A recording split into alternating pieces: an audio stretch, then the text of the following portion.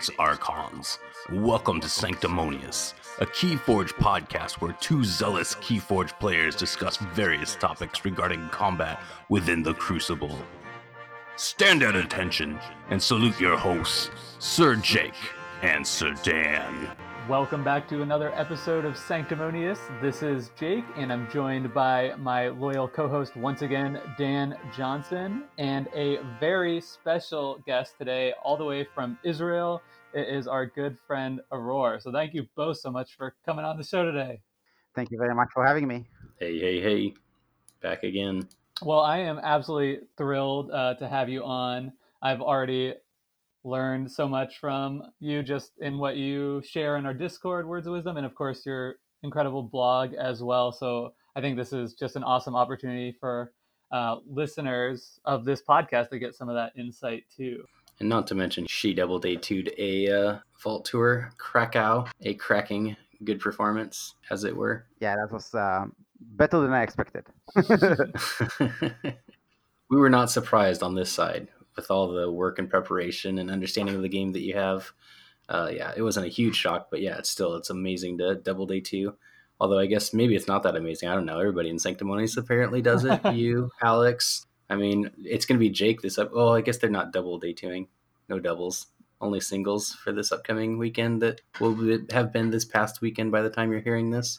Yeah, absolutely. An incredible performance to be sure. So the bulk of this episode I want to dedicate to Aurora sharing her perspective on the Vault Tour that took place in Krakow a couple weeks back. But before we dive into that, we just had a brand new rules update, and I think that is something that's on a lot of people's mind right now. So I think it might be wise to dedicate just a few minutes of this show just for our first impressions of that rules update. And Aurora, of course, we'd love to have your perspective as well. Of course, I really enjoyed the changes they made, generally speaking. So happy to say so on the show. I think that I wrote an article on my blog about the initial Archimedes ruling, and I called the blog "Rules Against Intuition" because it was quite unintuitive.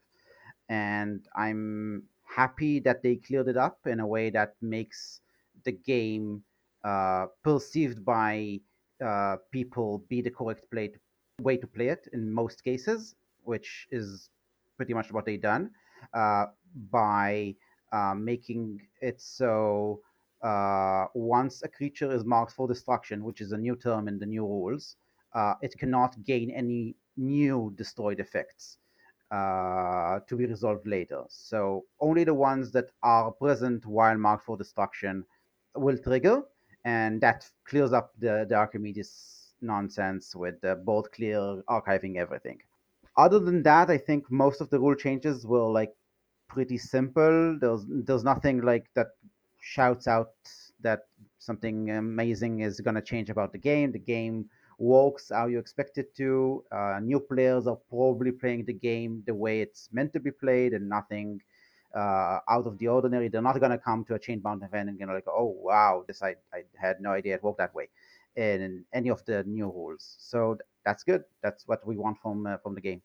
I totally agree. I was a little bit concerned just with the timing of this coming literally days before I head to the Vault Tour here in Collinsville, at least at the time of recording. So I was kind of going through the changes, seeing, what I thought, thinking that it could potentially cause a hiccup just in how well that event goes off. But reading through the changes, at least for me, quelled that fear quite a bit, because I do believe, as you said, Aurora, in most cases, these are just putting common sense ruling, how most people thought the game worked anyway, into text in the rule book. So overall, I think it's fantastic.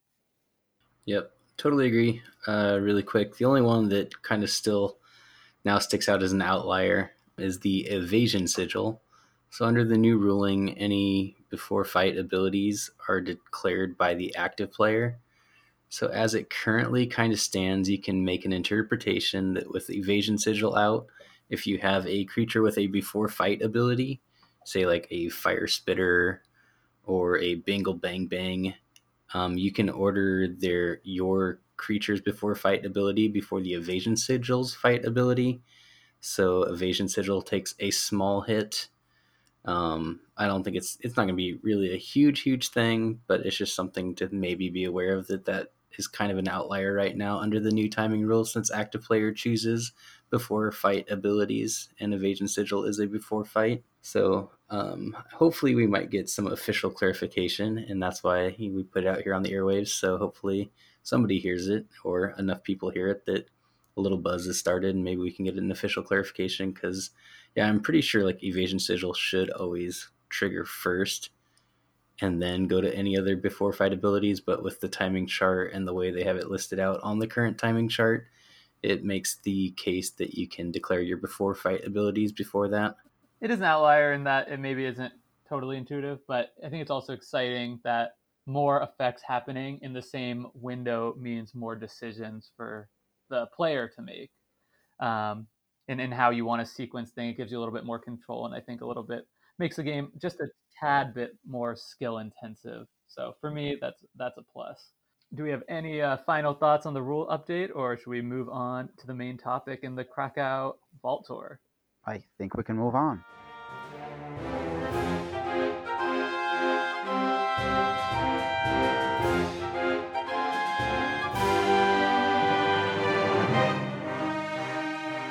On to the main topic, where we'll be talking about the Vault Tour that took place in Krakow. This was a double Vault Tour, meaning there was a sealed day and an Archon day. And as we mentioned at the top, we were joined by Aurora, who managed to get top 16 at the event, not once, but twice. So absolutely fantastic showing. So I want to turn over this episode a lot to her to get her perspective on how that went down. But I don't know, Dan, do you have any questions before we kind of get into that play-by-play action? How do you win in real life? You practice in real life. Oh, yeah. Man, it's so like having a new child is great. He's amazing. And I think the last time I played IRL Keyforge, Yeah, I think that sums it up nicely. Yeah, it was at least over a month ago since I've actually like shuffled cards. Yeah. Well, like, a bit of a bummer, but at the same time, exciting life changes. Hard to feel too bad for you with all the wonderful things going on in your life. Life is good. It's just busy. So let's go ahead and start with the sealed event, since that is the one that happened first chronologically, if that's all right with you. And the first kind of question I have for you is if you could walk us through the deck selection process. That's always, I think, very clearly one of the most important decisions you'll make all day. So how did that go for you? Okay, so for whoever has read my blog or hasn't, I have a pretty by the numbers approach to how I pick a deck. At least the initial filtering.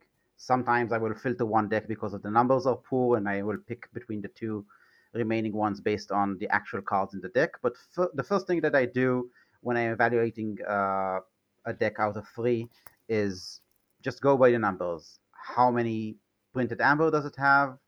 How many cards that produce any kind of amber control out of hand? Like if your opponent is checked, you can get them off check. And then I also look at the creature count and the distribution in the houses.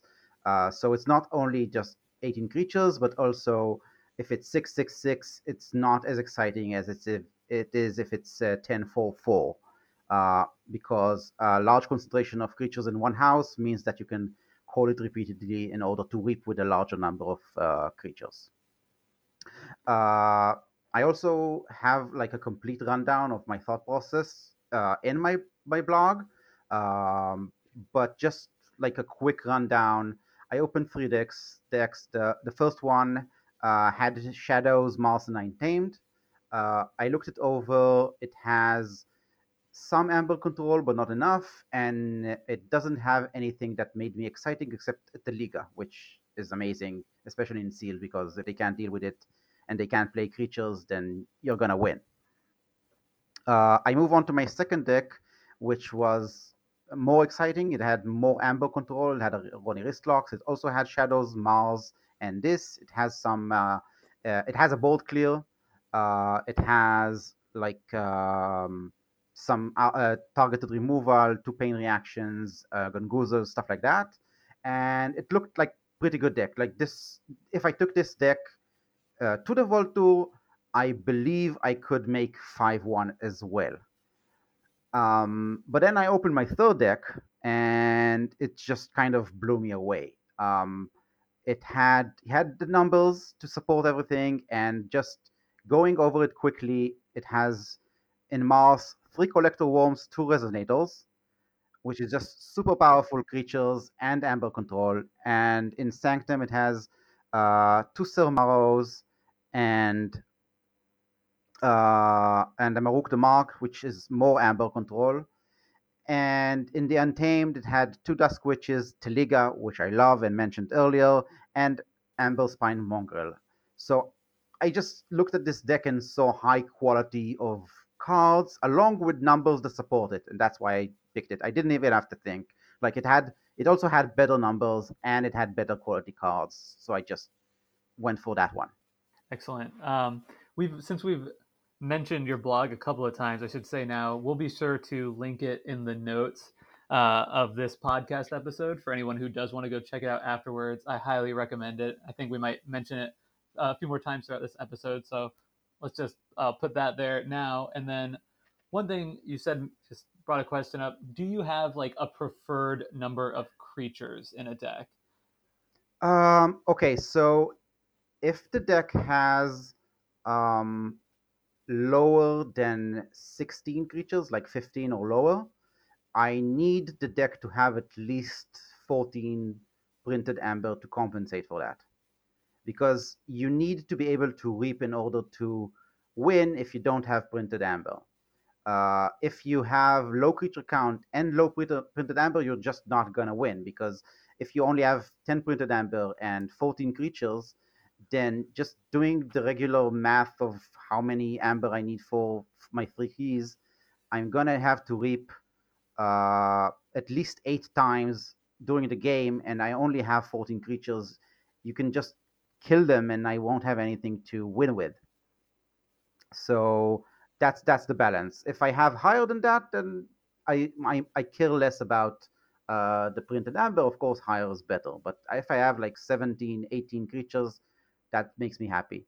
Above that, like far above that, like around the 22, it starts to get questionable again, because if you don't have actions at all or artifacts, sometimes the deck is limited.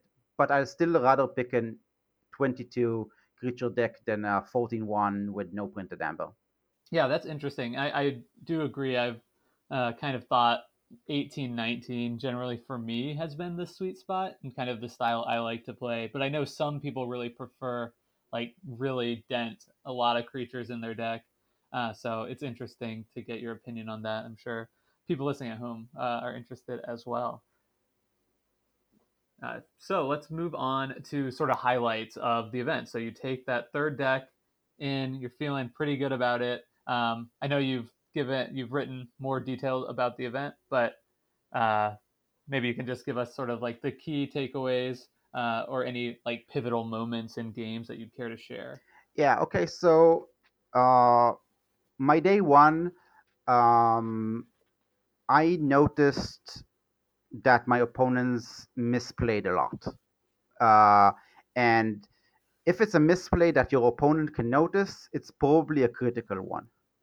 I don't remember exact things, like aside from one opponent that had a really big board because he managed to reap with a Sutterkin and just build a huge board. And they were really busy killing my stuff when they could just be reaping. That's an example of a bad play on my opponent's part that allowed me to win the game. If they would have been reaping, I had no opportunity to come back with that from that. During most of the games, I noticed at least the first four. No, actually, the entire 5 games, I noticed my opponents making those misplays, and I believe in my memory, and I remember myself playing. I don't recall myself like making any significant misplays. Like after I finish my turn, I go, oh, I shouldn't have done that.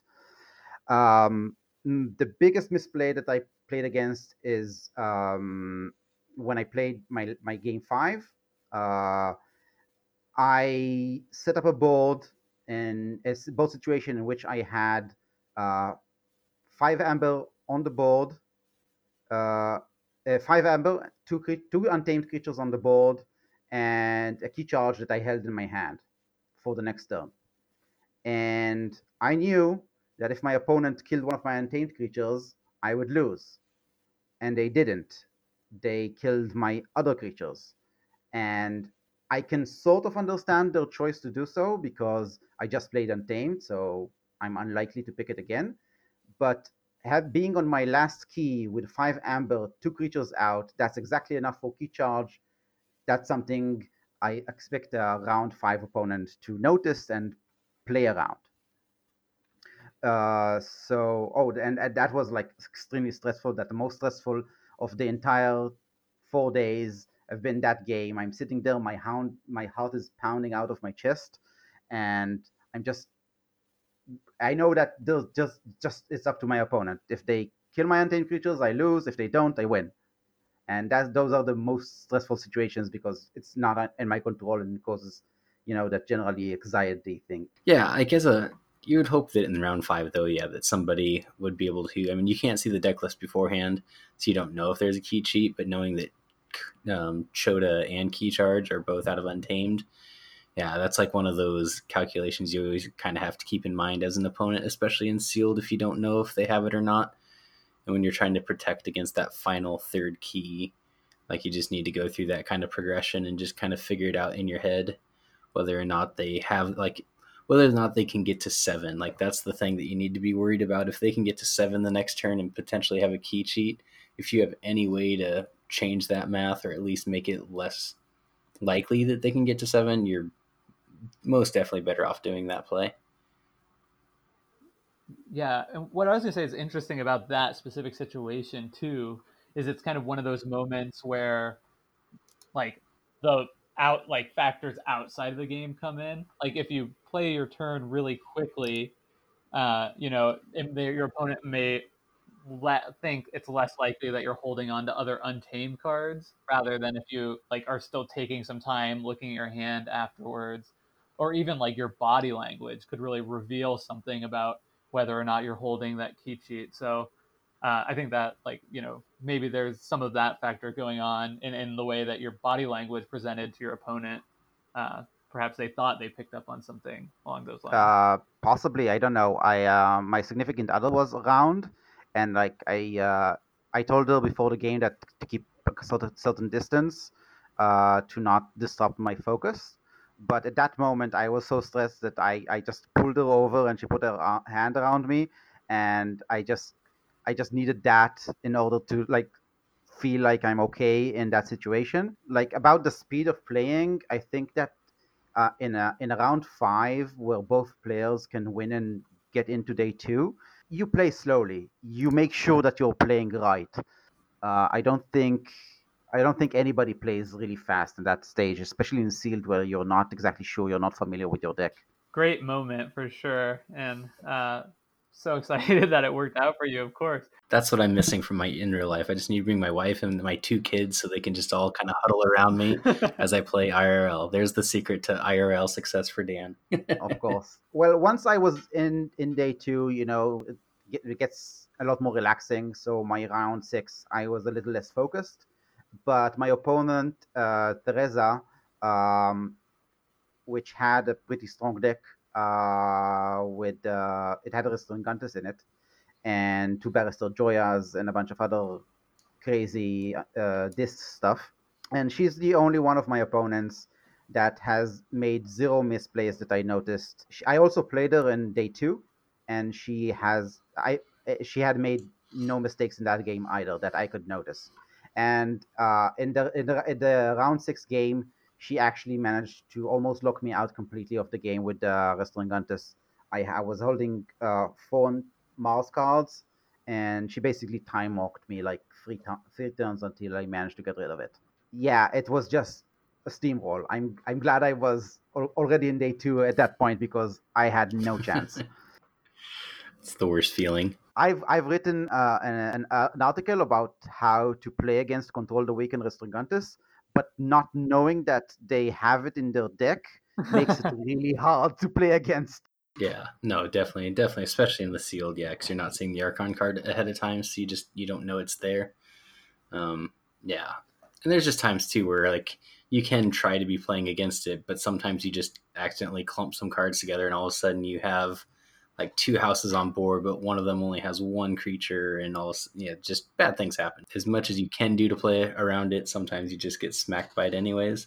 So that's interesting, and I think a good transition to how things went on day 2. And I'm interested to hear what your expectations were going in, and then I'll be in when it gets to that point. You mentioned you played the same opponent day 1 and day 2. Do you think that knowledge of that first matchup helped you in that second game? Well, I played Theresa in the top 8. So I played Rachel Trimble first in top 16. So I'll talk about that a little first. It was only actually in this game that I realized completely where the strength of my deck lies. Because the previous days, I was like just using what I had at the tactical level in order to win. Because since it's sealed and you don't get to like really know your deck and how it works, you don't get to strategize long term as much. I mean, sure, I know that I have my Amber control and I need to get to it if I want to stop a key, but I don't like set up anything long term or understand how the deck works in order to capitalize on it. I just start to understand the different workings of the deck, but not deeply. And Rachel Trimble talks out loud while she plays. So there was one turn specifically where I had like 6 creatures out, and they were all extremely powerful, annoying creatures. There was a Dusk Witch, Collector Worm, Silmarrows, Teliga, stuff like that, all on the board. And she was like, okay, I can kill maybe 3 of those. And I need to kill all 6 because they are all stopping me from winning. And that's when I realized that that's the strength of the deck. It just has a really high amount of creatures that you have to deal with. Like, how they say an Ember Imp or Witch of the Eye, you have to kill it immediately. That's like half the creatures in my deck. Yeah. The game actually ended with Helm playing. So almost all the games except Theresa, I've won because of opponent misplays. She looked it over a discard pile, and then a turn later, she played Soldiers to Flowers, which is just 1 amber, and each player purges all untamed creatures from their discard pile and gains 1 amber for each creature purged this way. And she played it and completely forgot that I'm playing Untamed as well. And I actually had 7 Untamed creatures in my discard pile. And I got a huge boost of amber. I was actually on 5, so she made me forged and have enough amber for my 3rd key. Did you have the key charge as well? Did you really get a... No, I didn't need that though, because she was on 1 key and she only got 5 from it, so she wasn't even on check. Rough. Oh man, that's a pretty rough misplay there. Yeah, but everything else she did was like high quality plays, like how she manipulated the board and killing my creatures. She did that extremely well. She didn't leave anything, bad attacks or something like that. Everything was very well planned, and aside from that misplay, we were pretty equal.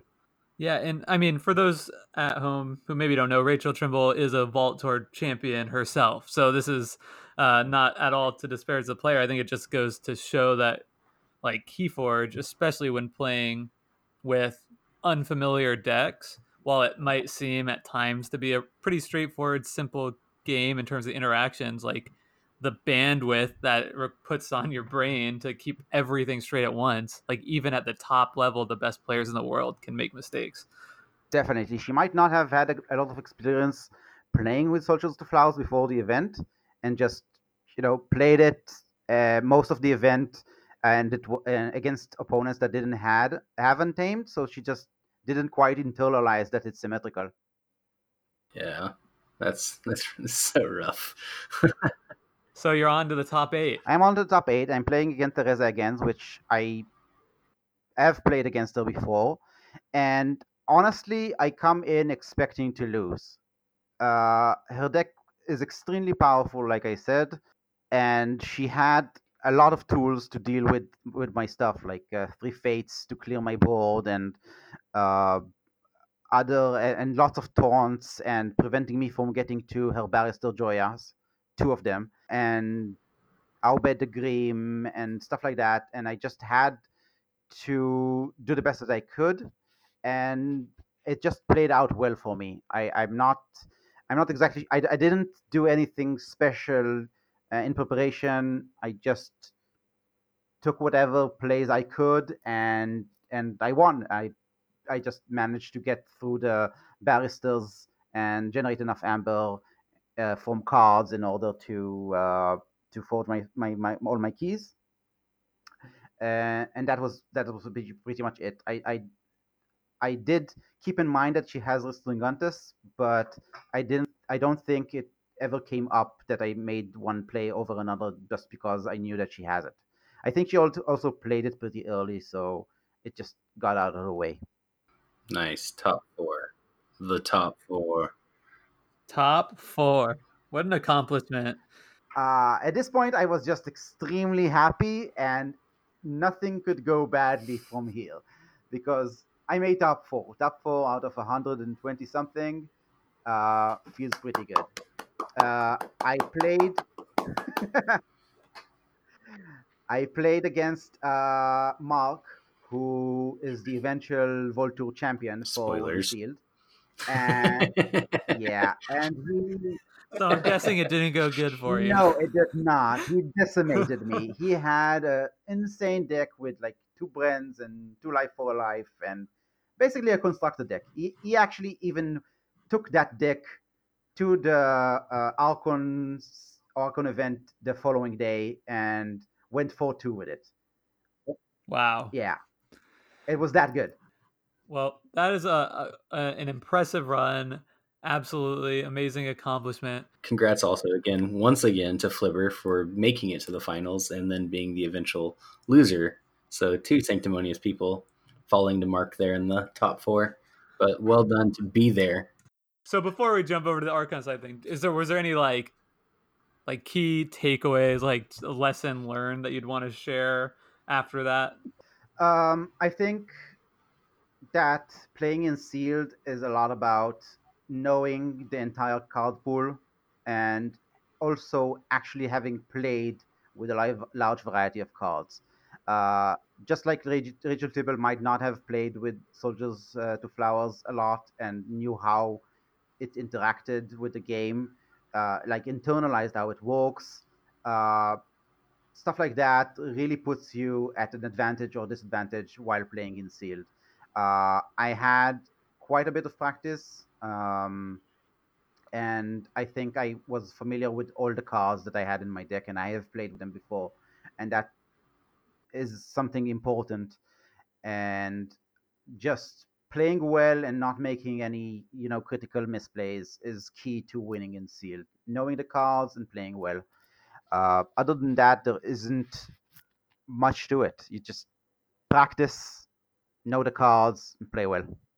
If you're ready, you want to jump over onto the Archon side of things? All right, so before we talk about how the event actually went, maybe you could tell us a little bit about your process for selecting your deck. Because I think I recall from just the Discord that it was actually a fairly late in the game change that you decided to play the deck that you did. Yeah, it was less of a a choice between decks that I had, and I picked one. It's more that I just opened it about 3 weeks before the Vault Tour and saw it and said, "Well, this is one I want to play." Um, Before choosing this deck, I had another option. I'm not sure it would have done as well. Archon is pretty cutthroat, but eventually I did open a deck that I really liked. I also scoured the internet in search for a deck that I really liked on the secondary market, but I didn't find one that had like a good ratio between price and how much I liked it. But this one, I opened it, and I actually opened it while practicing for Voltor Sealed. I opened 3 decks. My significant other opened 3 decks, and then we picked one and sat to play a best of 3. So I played this deck, and she actually beat me 2-1. I lost 2 of my games because I had no idea how to play a Genka deck.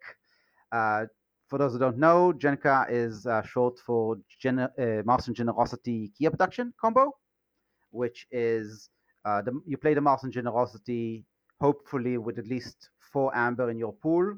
You get another one from the Martian Generosity. Then you lose all your amber and draw 2 cards per amber loss. So that's 10 cards. You started your turn with 5 in your hand. Besides the Martian Generosity, you draw 10 more. Hopefully, there's a key abduction in there, and then you play it and forge for free since you have 14 cards in your hand left and another 1 amber from the key, and that's a free key.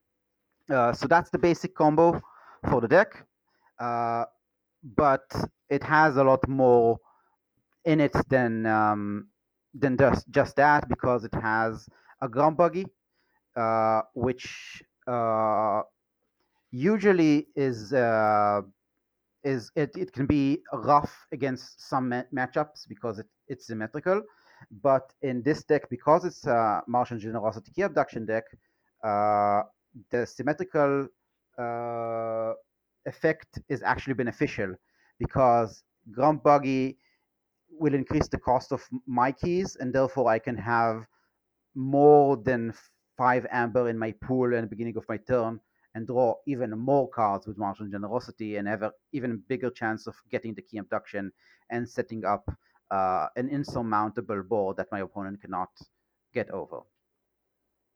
Other than that, the deck also has 2 recursion cards in Glimmer and a Penseed, and also 2 Song of Springs to shuffle the Glimmer back into my deck to make sure that I always have the recursion. So my winning position is I'm holding most of my deck in my hand, and I play my Mars, and then if they are not dealt with, I just keep reaping and using my Mars board. If it is dealt with, I can play Glimmer to get back my Martian Generosity, Song of Spring to shuffle it back into my deck, and basically reset up that entire play again the next turn. Sounds pretty strong. Yeah, I know Dan has been championing that combo specifically since he first laid eyes on it. So you're actually one of the first to put up significant results with it. So I'm actually kind of annoyed because that proves his point right, which of course makes me slightly upset. Well, this deck is quite special. There were quite a few Genka decks in day one, and I'm not sure if I'm the only one. I think I'm the only one that made it to top 16. So it's not the combo on its own. Having Martian Generosity and Key Abduction in your deck is not enough to win. You have to have either the consistency to get it out, which this deck does have, because it also has Sound the Horns to dig through the deck, and then you can recur the Martian Generosity. Or it needs to be able to run a consistent game plan regardless of the Martian Generosity Key Abduction. And that's not always the case with this combo. All right. Well, why don't you give us the highlights from the first day of the sorry, so technically this is day number 3 for you. You've already been playing Keyforge for 2 days straight, but the first day of the Archon side of the Vault Tour. Yeah, and I'm definitely tired here. I'm sleeping at a bread and breakfast type place, apartment, and crappy bed, and I'm exhausted, and it shows in my first game as I'm completely out of focus, and I just barely squeeze out a win after my opponent plays a Merkins into my destroy them all to kill my Grump Buggy, and he had no artifact control in his deck, so that was literally the only artifact control in the game, and it came off the top of my deck with the Merkins. But I managed to get back into that game, luckily. I went on to win 5-1 in my first 5 rounds in the Archon as well. And I think that those games were all generally in my favor in terms of matchup.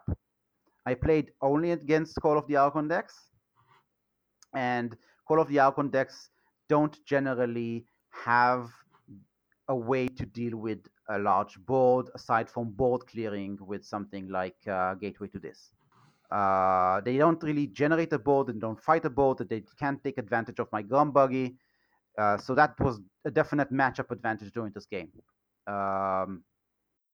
So that brings up that raised the question: was there like a specific archetype or a deck that you were hoping to avoid, like that you found out to be challenging in your testing? So playing against Amber Rush of any kind is a bit high variance, because if I get my Grump Buggy out early enough, I can stall them long enough to get my combo off and win.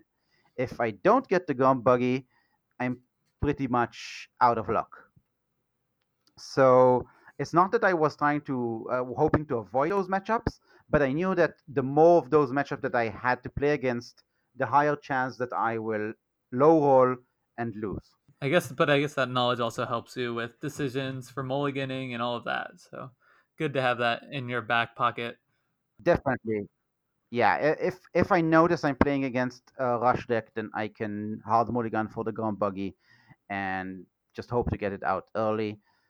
Also play faster, use as many cards as I can to dig through my deck faster in order to get it. My round 6 game actually was against an Amber Rush deck that didn't look like an Amber Rush deck. It had 3 Virtuous Walks and Shadows and this, I believe, and it just generates Amber quickly, and it doesn't have Untamed, so it didn't look like one to me, and I didn't play optimally against the Rush deck in that round. I also noticed that when I'm playing on the 6th round, when I'm already 5-0, I lose focus. And because I'm tired, I'm not thinking 100%, and I'm not focused, and there's no adrenaline in the body in order to make me like super focused and just play the game right. So I might have made some mistakes there that I'm not aware of. It makes sense though, like, right, you get all that stress in that the round 5 matchup, and then the release when you get the win. So certainly understandable. And after all those games to make a mistake or two, I think you should be able to forgive yourself for those. Yeah, I'm pretty okay with losing my 6th round after I'm already in top 16. I also played my 4th game on stream, which was a very nice experience. I wasn't nervous playing on stream, but it did make me super aware about my mistakes after I've made them. Just, knowing that everybody's watching and will be able to criticize my plays was like, I shouldn't have done that. This is like a side question. I apologize if this is going to run a little long. I'm sure the people who listen to the podcast don't care. But so I think you mentioned you did go back and watch the stream. Yeah. Is there anything that you like picked up on from analyzing your own play after the fact where you were like, why did I make this decision? I should have done something else, just being like sort of removed from the context of like being in the event? Okay, so I think that it was very interesting to watch my own game. I didn't make any bad play decisions during the game. My only mistakes during the game were to do with small upkeep stuff, like allowing my opponent to attack past a taunt, and forgetting to put a +1 counter on a creature next to a Grove Keeper, stuff like that. Sure. I also noticed that I didn't completely think it through. When I played my entire Mars hand, I started putting my creatures down, and then midway I realized that I don't want them in that order, so I started placing them on the other side. So because he had a Lord Golgotha that could have attacked into my Dominator and killed both the 3/3 creatures on the side. So I stopped and I was like, okay, these go to the other side. I usually want them on one side because of the Harvester wants as many Right. mouse neighbors as it can be. All right. So let's move on to day 2. So you start out in top 16 again. Is that the first round? Yeah. We had exactly 16 players. How did that match go? Well, I knew what deck I'm going to play against the day before. So I had some time to do some research.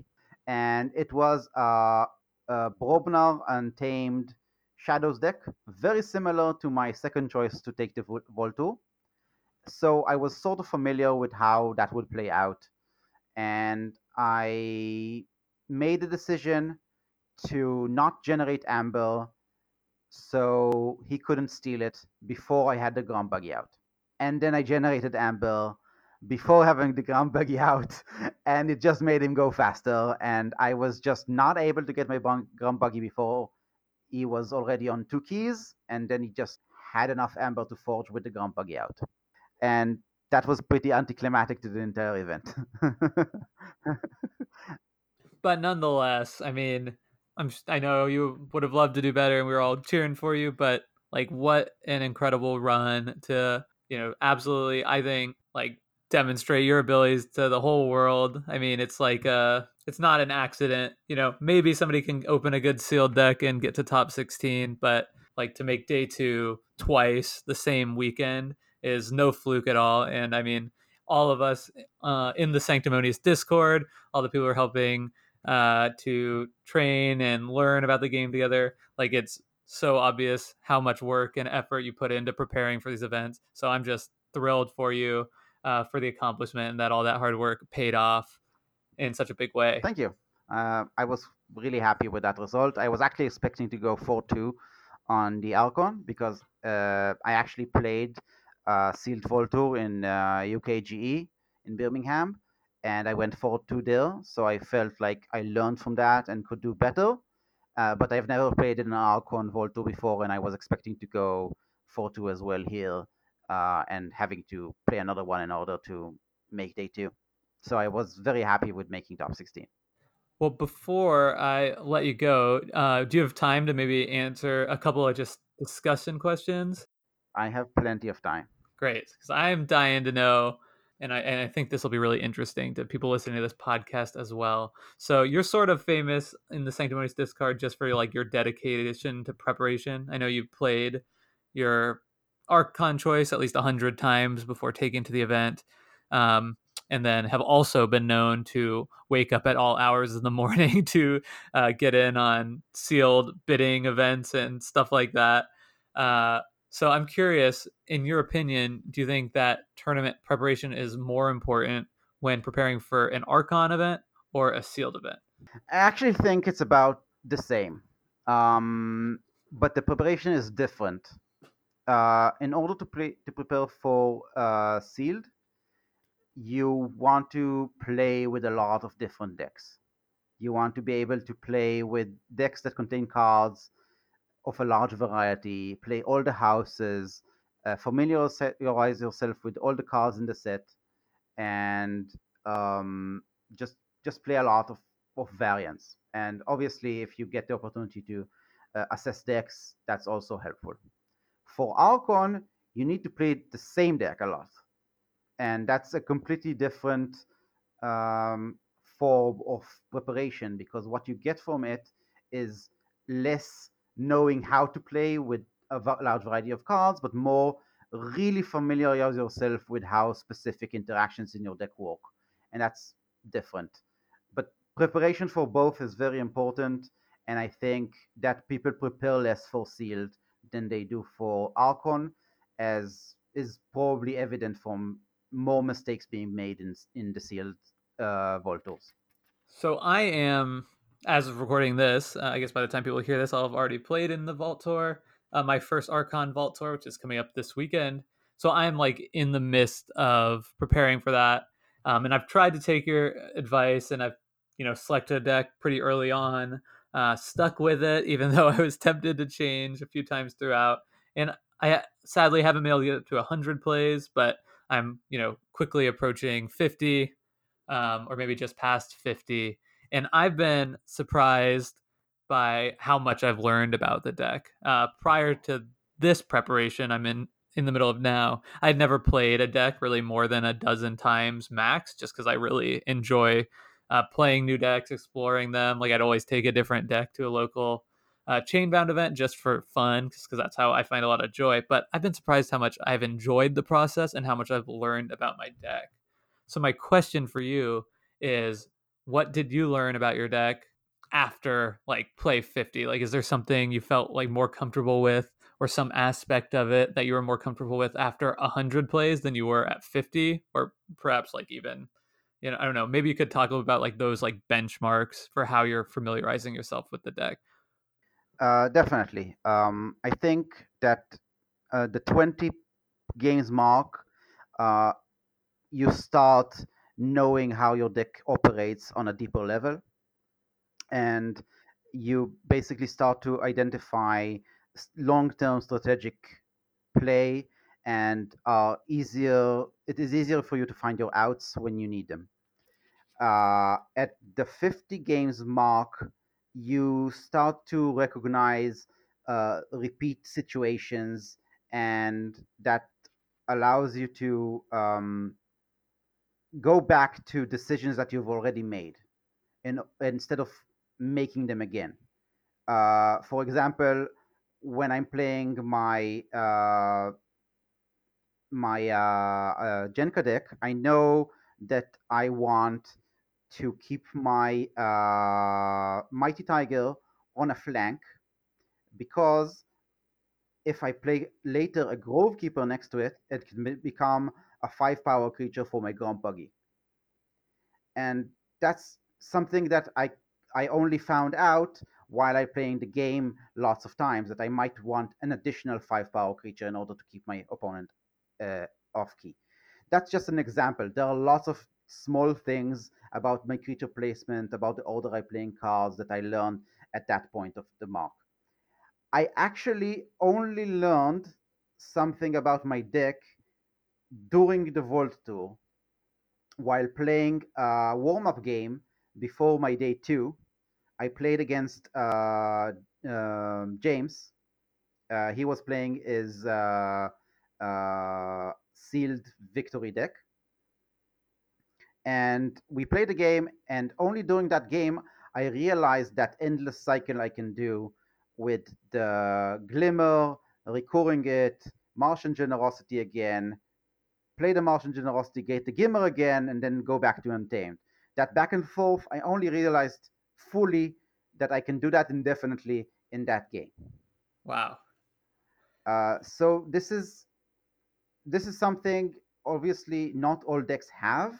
Like some decks are just, they're straightforward. You play the cards and you generate the amber and you win. Some decks, though, provide very big situations and very long-term decision making that you only learn after playing it lots. And I'm sure that Dankoro Jakub has played Pink Fraud 500 times and knows all the order of operations he can do in order to get a good library access turn or a good battlefield key abduction turn. That's a really fantastic answer to that question. It's really helpful to me. So hopefully other people also will find some value in that. So this is more. Let's have a couple more questions for you, and this is more just coming a little bit away from the strategy, which you've been very gracious with providing this information to anybody on your blog one more time. So please do check that out. That's sort of where I've gained a lot of knowledge about the game.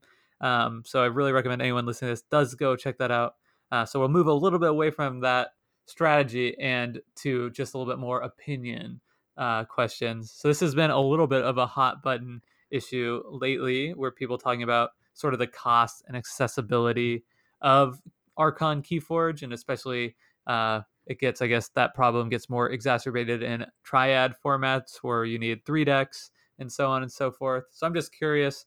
I know you said you opened your deck after scouring the internet looking for one for a good value. Do you believe that Archon is currently accessible at the price point to be able to compete, or do you think you do need to spend some considerable amount of money to really find that Voltor quality deck?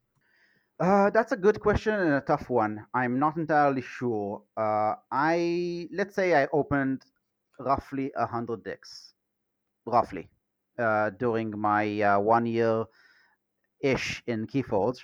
Of those 100 decks, I think I opened maybe 3 that I can take to a Volto. So that's the rough amount, I think, for you to open 3 decks that you can take to a Volto.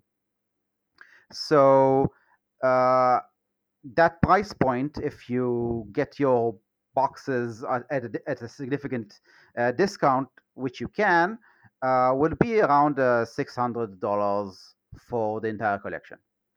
And that's not accounting being able to sell some of those on the secondary market to recoup some cost. If you take that sum of money and instead of buying closed decks, you just go on the secondary market and buy 3 decks, you should have 3 decks that are Volto viable. And I think for a collectible card game, hobby type thing, similar to other games, this is fairly cheap. And therefore, I think it's fairly accessible. I can't fault the logic there at all. I do completely agree that, like, especially when you bring in the comparison for what it's like to play other games that are just like so much more expensive, that it really does kind of point out the strong positives we have with Keyforge. But on the other hand, I think just like the fact that you can't go out and build the exact copy of whatever deck won the Voltor, you won't be able to find that exact same deck. And probably the ones that are most similar to it are going to be a little bit more expensive after something like that happens. I think that maybe just like fuels people's fear a little bit about, like, just the fact that a deck won a Voltor, like puts it on a pedestal, like this is truly special, and one in a million rather than one in roughly 33 or what have you. Yeah, I mean, sure, like there are decks that have proven to be good enough to win a Volto. Some of them though aren't that special. Like there are many of them, and at least the ones that make day 2 are in abundance. Like the deck that I played against in my top 16 of the Archon, you can find lots of those. And I also played against lots of decks during my day 1 that could have easily made day 2 with different matchups or better play.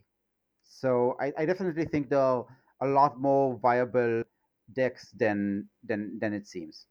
Well, thank you for sharing your opinion. I think you make a lot of great points. So I have one more question for you. And this is one I asked Alex Slatnik when I was fortunate enough to have him on the show as well, which is, after that experience, you've done now 3 Voltors. If you could make one change to the format, whether it's on the sealed side or the Archon side, what would you suggest to FFG, or what would you put into place if you could? Well, can I have one for each? Sure. Yes, that'd be fantastic. Okay, so I think that the game has two types of variants in it in a tournament. You have game variance, which is basically you can draw poorly or not get the answers that you need, or draw highly and just have everything that you need and early. And that's the gameplay variance. And your opponent does the same, of course. It can low roll or high roll. And the other variance is the matchup variance, which is basically if you're facing a deck that is really, really good against yours, or you're facing a deck that is just significantly more powerful than yours. That's the other type of variance. Now, in my opinion, the matchup variance is a lot critical in sealed, because somebody like Mark can open a deck that is just beyond the realm of everything else in the sealed tournament, and just make it with no loss all the way to the top. And that kind of variance is best mitigated with double elimination top cut, because it means that being facing the top deck in your top 16 game doesn't mean you're knocked out. For example, I played against Mark in my top 4. A friend played against Mark in the top 16, and James played Mark in the finals. So we each lost to Mark, but because we did it in a different time, we ranked differently. I don't think there was any deck in the top 16 that could have beaten Mark. So it is best to have a double elimination so everybody else can compete with each other for that second place slot. In Archon, on the other hand, the high-low variance is much more significant. People are bringing very, very good decks to those tournaments. So you generally expect decks to be able to perform against a large variety of decks. Sure, sometimes you're playing against a deck that just has all the answers to yours and you have no chance. But that is a relatively small chance of happening, especially if you read the meta correctly. And in this kind of variance, the best way to mitigate it is playing a best of 3, because in a best of 3, no deck is gonna high roll, three times and have no answers from the other deck, unless it's just the bad matchup. You can see in the finals in Nuremberg where Jakob Bedankuro beat Vince. Vince won the first game, and he won the first game because he high rolled. And Pinkford is just a significantly stronger deck played by a stronger player, and it just had the answers in the correct order and won that tournament based on being player plus deck combo that is just stronger. And it needed the best of 3 match in order to do that, because the other deck high rolled in the first game. I also got knocked out at top 16 because of my opponent high rolling and my deck low rolling. So I think if we could have a best of 3 in the entire top 16, that would be significantly better. I think you make some really compelling points in both cases. Thank you so much for coming on the show. It's been an absolute joy for me to talk with you. You're so well-spoken about the game and so knowledgeable about it. I really hope that everyone listening to this podcast gets just as much value out of it as I did. Do you have any final thoughts you'd like to share before we go our separate ways? No, I think we've talked enough. Thanks again. Are you on? Do you want to let people know where they can find you online? Yeah, definitely. So my blog can be found on timeshapers.com. On Twitter, you can find me at Material Poetics, and you can always find me in the Discord. So I'll take Dan's place and come to the Discord. It's awesome. Well, y'all know me. I'm Jake Friedman. You can find me on Twitter at JakeFried, JakeFryd. This has been another episode of Sanctimonious. Thanks for joining us, and we'll see you again next week. Thank you very much. Archons of the Crucible, thank you for joining us at VT Collinsville and joining us in the round table. Thank you for all your brother and sisterhood as we join together under the arch and reign supreme, I hope, in forging those keys.